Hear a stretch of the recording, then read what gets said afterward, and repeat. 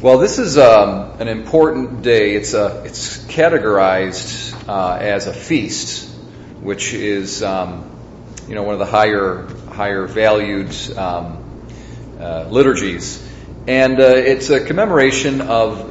We refer to it as the exaltation of the cross. It's actually otherwise known as the finding of the cross. Okay, in Latin, it's a funny word. Okay, it's the invention of the cross. But what we think of now as an invention is like meaning that we created something. But inventio in Latin has to do with finding. Okay, discovering. Okay, so this is the discovering of. We commemorate the discovery of the cross. Well, what is this discovery of the cross? It took place in the 4th century. It was Constantine's mother, Helena, who was able to go to the Holy Land and build the Church of the Holy Sepulchre. And I often comment and think about this. It's pretty interesting how a lot of this is news to people. Like if you talk to a Muslim today and you say, "What's the holiest place for Muslims?" and they'll be like, "Well, Mecca." I mean, they know it, I think it's part of their religion that they want to travel to Mecca at least once in their life, if they're for the men at least. And but for Christians, you're like, okay, so what's the holiest place for Christians? And Christians, I think, are oftentimes a little bit confused by that question. They might say, well, maybe, I guess, I think Catholics probably have the sense like, okay, it's got to be the Holy Land, probably the Holy Land, something like that, right? Jerusalem, maybe something like that. Okay, but actually. Which is true, but just the fact that we're not as quick as Muslims to be able to say what is our holiest place is a sign of, I think, decay, actually, in the history of Christianity. And in particular, the Church of the Holy Sepulchre, very, very important. All of these events are extremely important for us as Christians.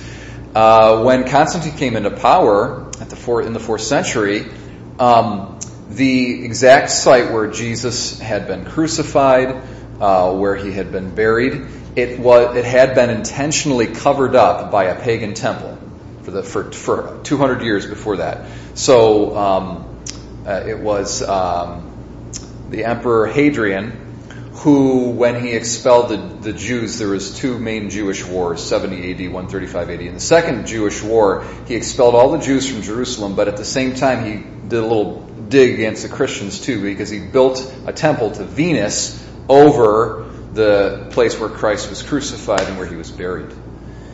And so Helena came in when her son, really the first Christian emperor, she came in, she had the power and the authority, she cleared off this temple, dug up everything, and discovered, and uncovered the place where Christ was crucified, where he was buried. And the tradition has it that they also found the 3 crosses. It's the cross upon which Christ was crucified and the 2 crosses of the thieves as well.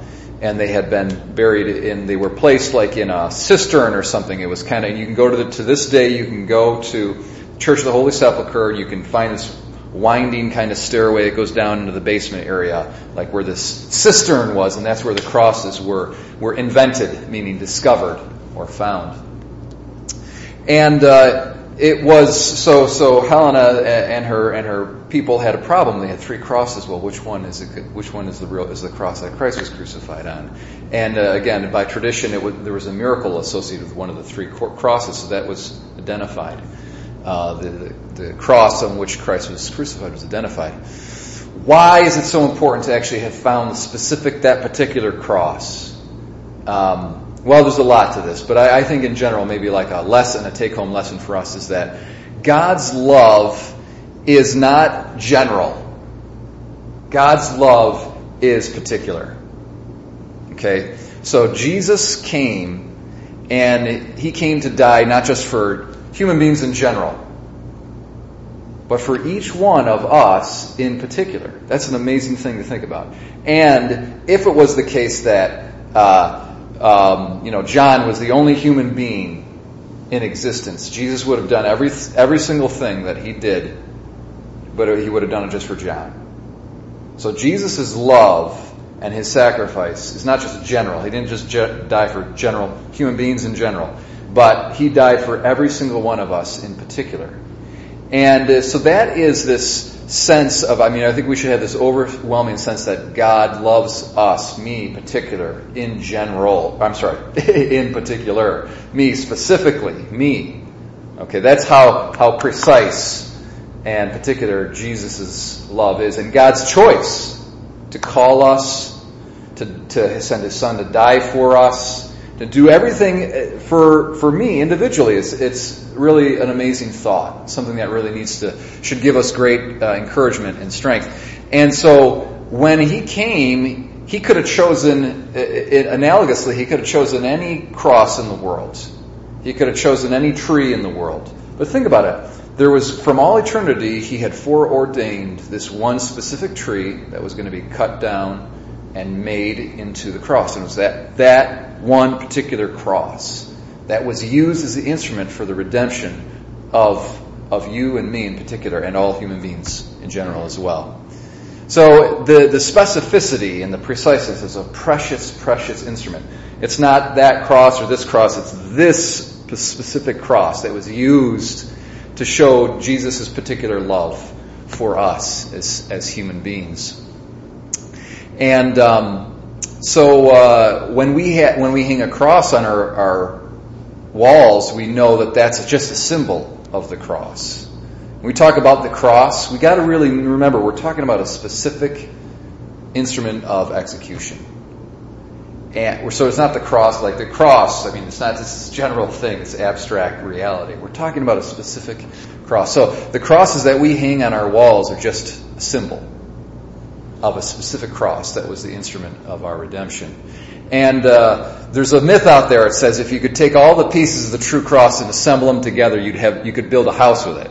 It's actually not true. It's really not true. Okay, it's really kind of like a Protestant slander against Catholics. All right, if you were to take all the true pieces of the true cross, the purported pieces of the true cross, and put them together, it'd probably assemble something like this big. Just it would be a portion, a fraction of the cross. So it's a very likely, if you come across a relic that claims to be a piece of the true cross, it's very likely it really is a piece of the true cross. There's a very long history to the true cross, what happened to it after Helena found it. And Muslims, there was a lot of wars, and Muslims tried to capture it, and the Persian emperor was eventually successful in capturing it at one point, and Emperor Heraclius in the 7th century went and he fought a whole war to win the cross back and all of this stuff. And then so that people who were, the people outside the Christian empire would not be able to steal it again. They broke it up into many pieces, so it wouldn't be able to be captured all at once. And so then there's chips of it were taken off and brought to Europe and all. So it's spread all over the world. But it's very likely if you find a piece of the true cross, it really is a true cross, and give it the special veneration that it is due, as the specific instrument that God chose from all eternity to win our redemption. And may it be a reminder that Jesus' love is not just general, but it's specific for each one of us individually.